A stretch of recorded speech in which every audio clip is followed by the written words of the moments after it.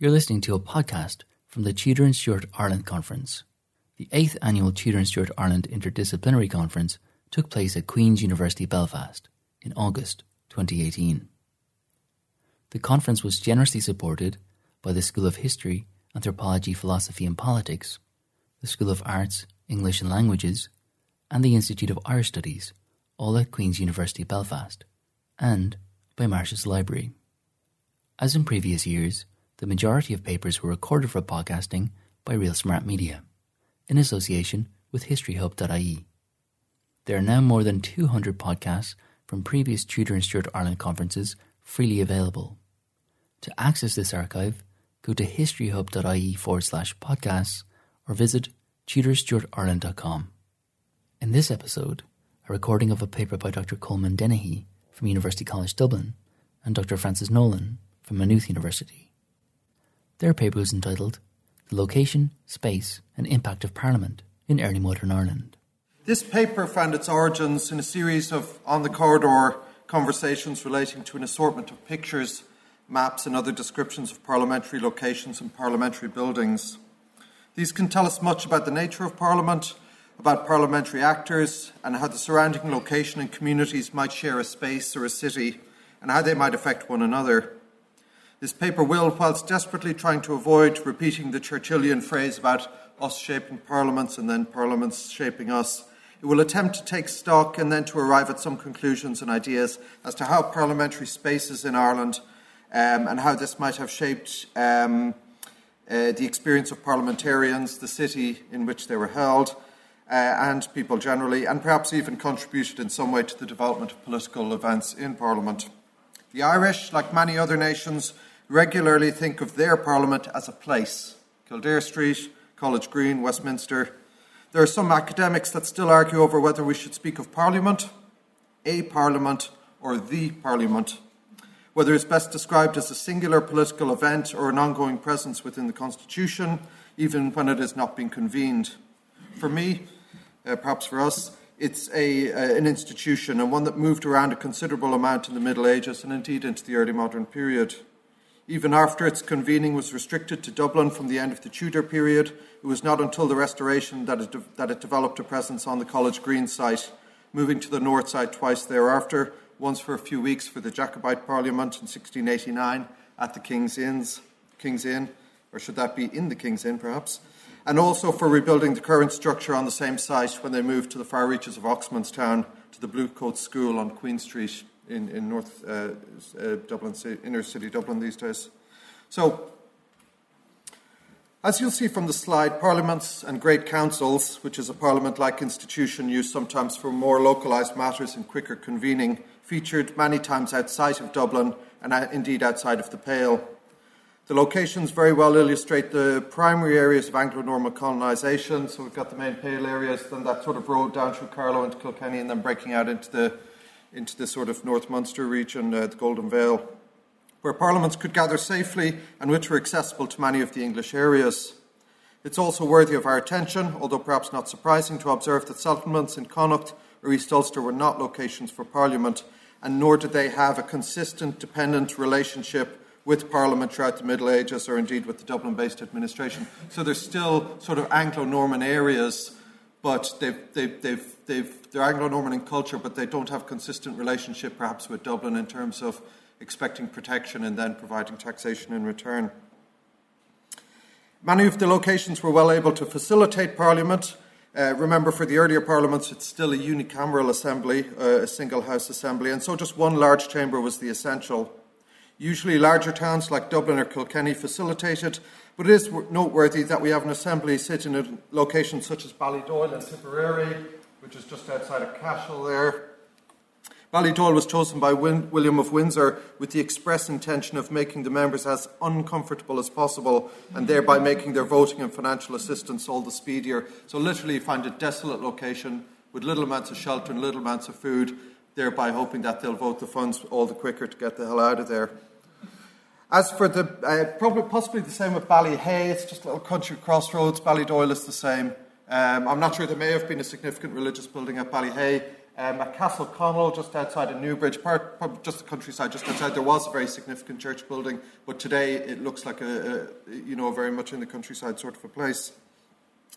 As far as the buildings themselves goes, Richardson and Sale, Queen's University's own Geo Sales, have pointed out the Parliament buildings in the Middle Ages were virtually always churches or conventual buildings. They were usually large spaces and frequently had purpose-built meeting and assembly rooms such as chapter houses, so they're the perfect location.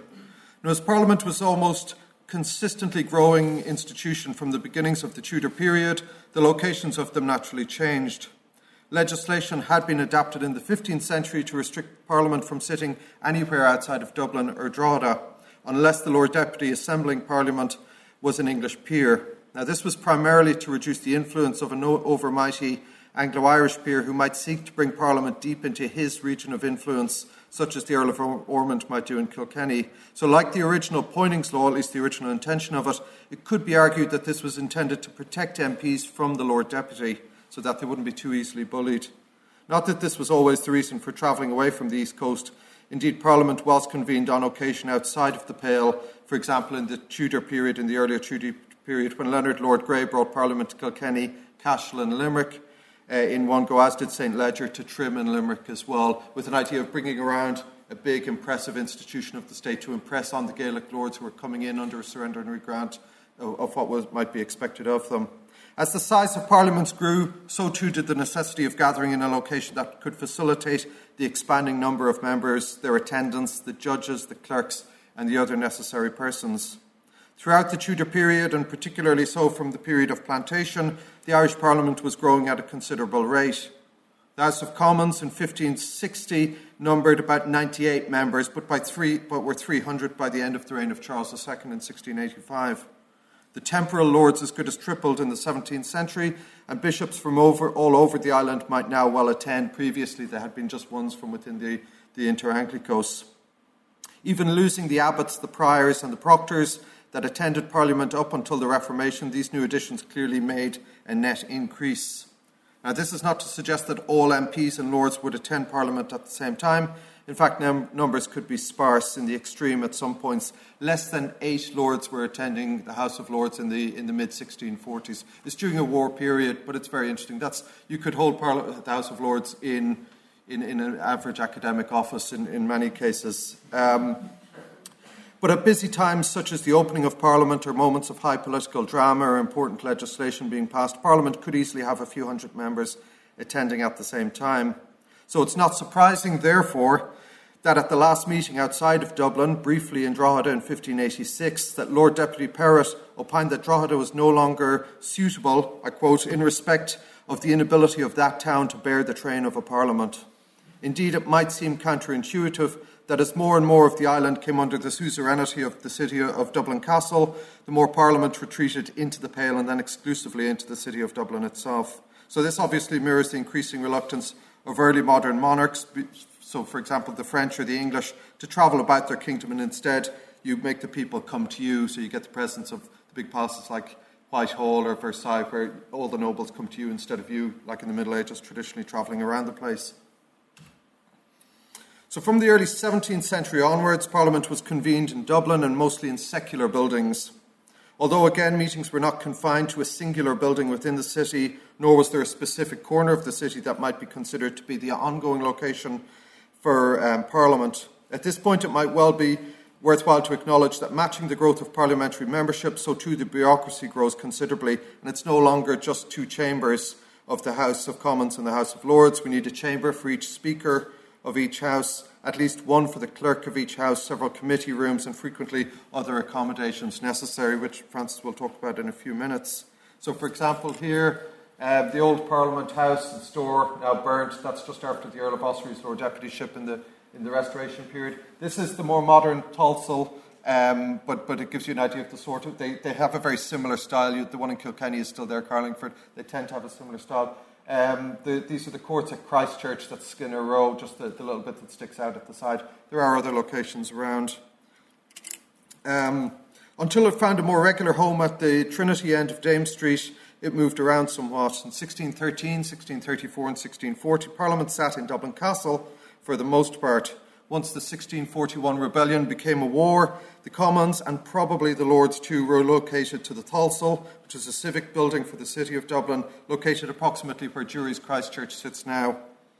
The Dublin Convention, which was not a parliament, but I think a parliamentary type assembly, gathered at the Four Courts in Christchurch Complex. And as we've already mentioned, the Restoration Parliament gathered at Chichester House, followed by the Jacobite meeting at the King's Inns, roughly where the Four Courts stand today on the river. Parliamentary committees, an integral part of Parliament and frequently where much of the work was done and the real decisions were being made, sat at many locations around the city, including on occasion in members' private homes. In July 1641, for example, the all-important queries were discussed in committee held in Patrick Darcy's house at 6 a.m. in the morning, just not as early a start as the labourers of Kinsale, but nonetheless for MPs to be sitting. So you can see Audley Mervyn and the rest of the boys showing up and Mrs. Darcy in her dressing gown wondering what's the commotion downstairs. He would need a decent-sized house as the committee was to contain all members of the long robe. These are the lawyers, along with all other such others of the House as pleased to resort to them. And that's a very serious committee. It's very influential. In many respects, Dublin Castle made for a good location. It was relatively secure. It held a central position within the city. It was close to the Lord Lieutenant and most of the rest of the government, many of whom sit in Parliament. And it was close to the parliamentary and the legal records in Birmingham's Tower. And as you can see, there's several large rooms that could easily hold Parliament. Now, whether they both sit in this house with a wall down the middle, or maybe one might sit in the hall here. Remember, the Lords can go relatively small. Some rooms are being consistently used as courts and living quarters, but you could easily fit a Parliament in there. In the same way, remember, there's very few purpose-built parliamentary buildings in early modern Europe. The Irish one is amongst the earliest. So you make do with whatever buildings you have. But it could also be problematic. As Parliament grew over time, the accommodation in the castle became somewhat limited. The castle was also a fortification and as such was deemed to be unsuitable, particularly during wartime. Catholic MPs who walked out of the Commons after the debacle that was the election of the Speaker in 1613 complained that the presence of musketeers in the corridors leading to the chamber were purposefully intimidating. In the debacle, in the violence between the Catholics and the Protestant MPs, when it did break out in the dispute over the Speaker, which had been predicted, both sides perhaps with a little bit of a fear of a sort of a St. Bartholomew's Day massacre perhaps, we see such violence when it did break out was an affront to an institution whereby its rules decorum was supposed to be observed, but so too to have it occurring within a royal palace is an affront to royal dignity as well. And when we see Wentworth come in, he's very much a man who will very much vindicate these rights to dignity. Indeed, violence could and did take place in the parliamentary complex after it had moved out of the castle. In February 1663, Sir Brian O'Neill, being out on a bond by the Sergeant-at-Arms, so sort of out on bail, was spotted by the Sergeant-at-Arms in the lobby between the two houses. He was invited to, and I quote, surrender himself. He refused, called me a drunken fellow, a knave, and other base language. At last he began to ruffle me and take hold of the belt near my throat, whereupon I tripped him up on his heels, and then I sent him prisoner to my own house by two of my men. So he's holding prisoners, a House of Commons prisoners being held in his house. I don't think the Sergeant-at-Arms gets a house as part of his job, so it's interesting that parliamentary activity as such takes place in all sorts of locations. Public access to Parliament was a very necessary aspect of its work. The Irish Parliament between 1613 and 1666 hears well in excess of 1,700 petitions, and thus this made for a far more frequent type of business than legislation or giving counsel to the Lord Deputy. This necessitated a relatively open environment whereby members of the public could access various parliamentary offices and sometimes to the houses themselves. At Westminster, we know that pickpockets were operating within the committee chambers during committee meetings, and so suggests that a level of public access, considerably more than would be tolerated today, I might add, might well have been seen in Dublin as well. I wouldn't be too surprised if it was. So exactly how the Dublin Parliament controls this space and access once it takes control of its own buildings, I'll hand over to Frances to tell us. Thank you. Okay, so as Coleman mentioned, I'm going to examine Parliament's long, albeit punctuated presence on College Green. I'll be looking in particular at Chichester House, the predecessor of Edward Lovett Pearce's Parliament building. considering the structure of the building, the significance of its location and space, and to some degree the impact of Parliament's presence in Dublin in the 17th and 18th centuries. So Chichester House was built by Sir George Carew in the late 16th century, and it was intended as a hospital to accommodate soldiers injured in the 9 Years' War. After the war, it served as a temporary home for the Four Courts before it was purchased by the Lord Deputy Sir Arthur Chichester, from whom it derived its name. The house passed through the hands of a number of English government officials before it was leased by the Crown as a Parliament House in 1661. And as Coleman mentioned, with the exception of James II's 1689 Parliament, it was home to the Irish Lords and Commons until 1729, when the legislature temporarily relocated to the Bluecoat School in Oxmantown to allow for the construction of the new house. A site of increasing importance as Parliament began to sit more regularly, Chichester House's deteriorating condition was an ongoing concern for the Irish government in the early 18th century. So you can see it here on Speed's map of Dublin there at number 10 as the hospital just across from Trinity on College Green. There's no detailed exterior representation of Chichester House, but we can deduce what the building and its environs looked like from a couple of maps, including Speed's. So Speed's map doesn't tell us a great deal, but it does suggest that Chichester House was a three-gable structure, which was typical of Tudor architectural style. Another map, which was Green's survey of Haughan Green and the Mount, and it's held by the NLI. It offers greater detail on the exterior of the makeshift Parliament building. The NLI catalogue dated to the mid-18th century, but it was in fact created by John Green, the city's first surveyor, who took up his post in October 1679. So Green's depiction of Chichester House as a three-gabled building tallies with Speed's earlier representation. It also suggests that it had a number of chimney stacks as well. You can see that down there. And this is a feature that was kind of confirmed by a 1709 Commons report on the building's condition. Speed's map and Green's survey view the building from different vantages. So the former, looking northward, shows the three gables facing onto Haughan Green, whereas the latter, looking southward, suggests that the side of the building ran parallel with the green. So you can see it there from it's just running along. So a plan of Chichester House from 1727, which was drawn up before demolition, confirms that Green's positioning of the building is accurate, and you can also see the position of the building in relation to Lova Pierce's later structure on the your right-hand side there. So the floor plan reveals much about access to Parliament. To enter on foot, it was necessary to pass through two closely spaced guardhouses just there. So that led to a narrow court then, which in turn led to a rather discreet entrance and corridor. If we consider the importance of architecture in projecting authority, it's apparent that Chichester House fell rather flat.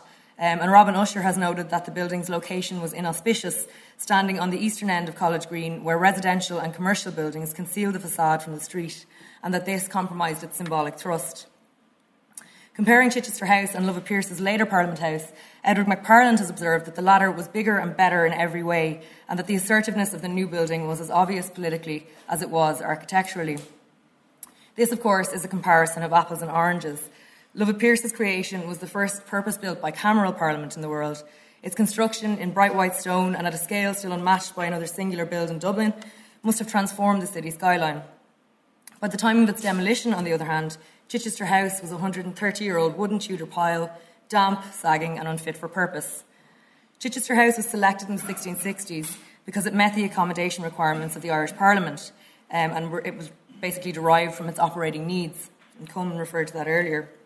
At a minimum, at this stage, it required two chambers. A capacity of 250 was necessary for the Commons, which reflected the fact that a full complement of members rarely, if ever, attended. Accommodation for the Speaker was also required, and it was desirable to have a conference room, meeting rooms for committees, and that would avoid those 6 a.m. meetings in members' homes, as well as staff accommodation.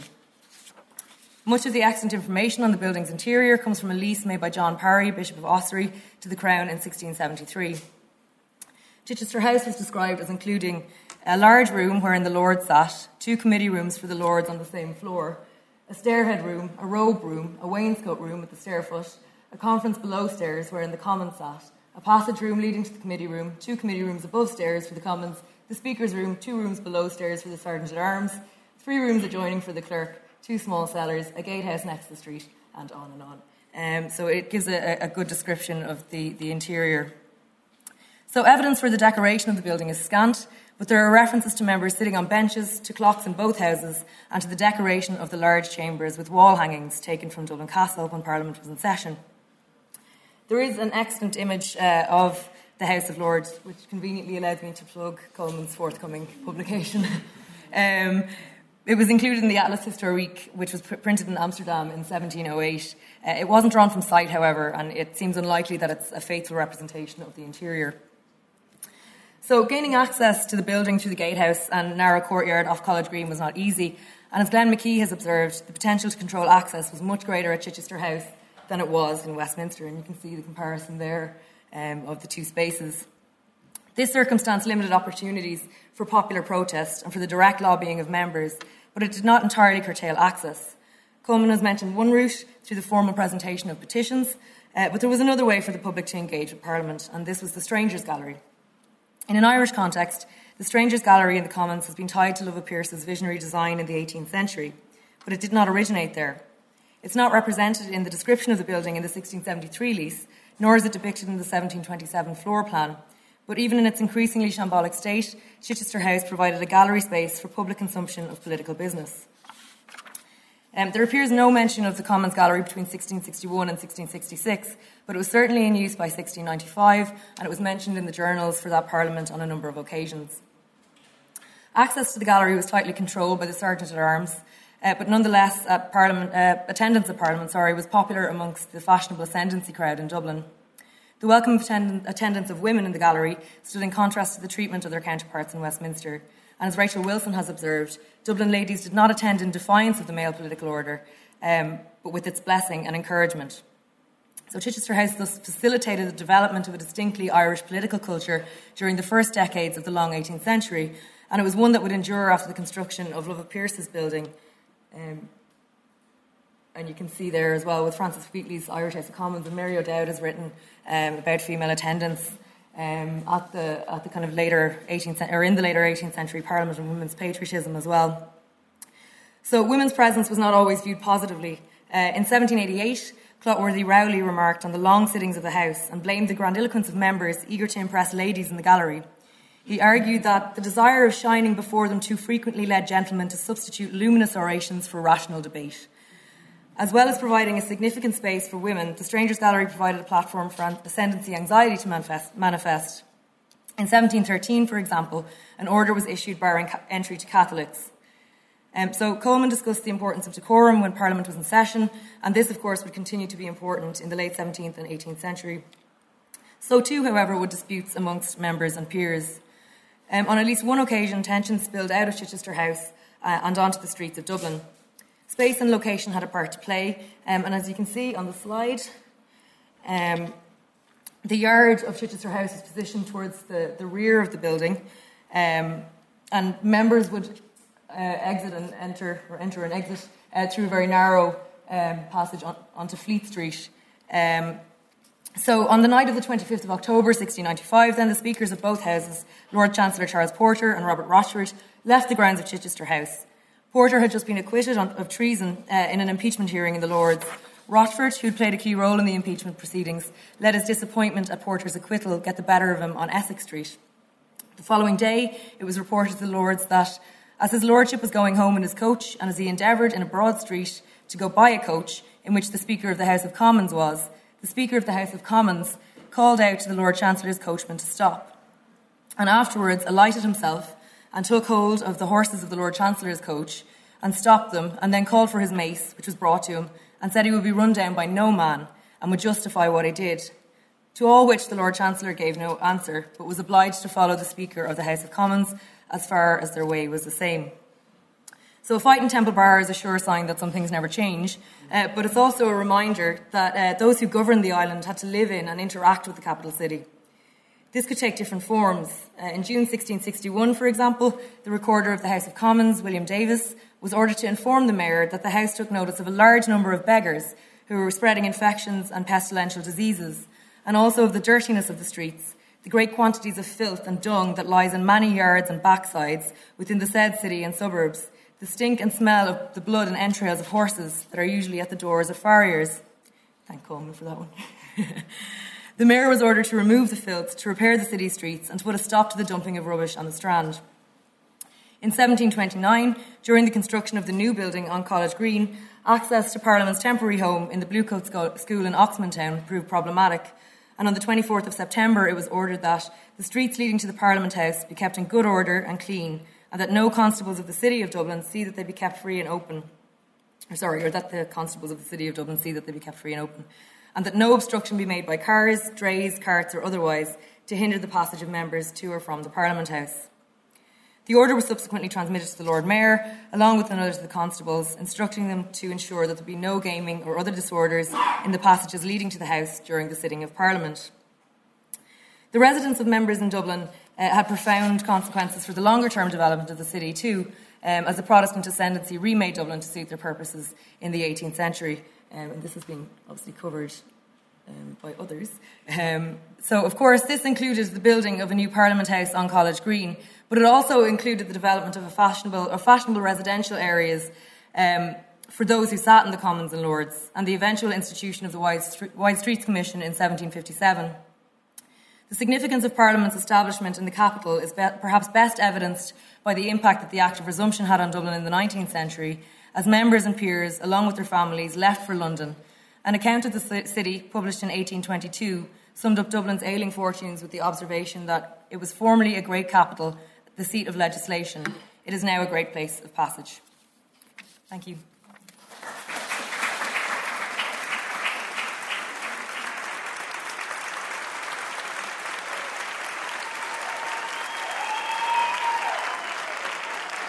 Thank you for listening to this Tudor and Stuart Ireland Conference podcast. If you would like to access the archive of more than 200 podcasts from previous Tudor and Stuart Ireland conferences, please go to historyhub.ie/podcasts. All podcasts are freely available on iTunes and on SoundCloud. For more information on the annual Tudor and Stuart Ireland Interdisciplinary Conference, visit the conference website at tudorstuartireland.com.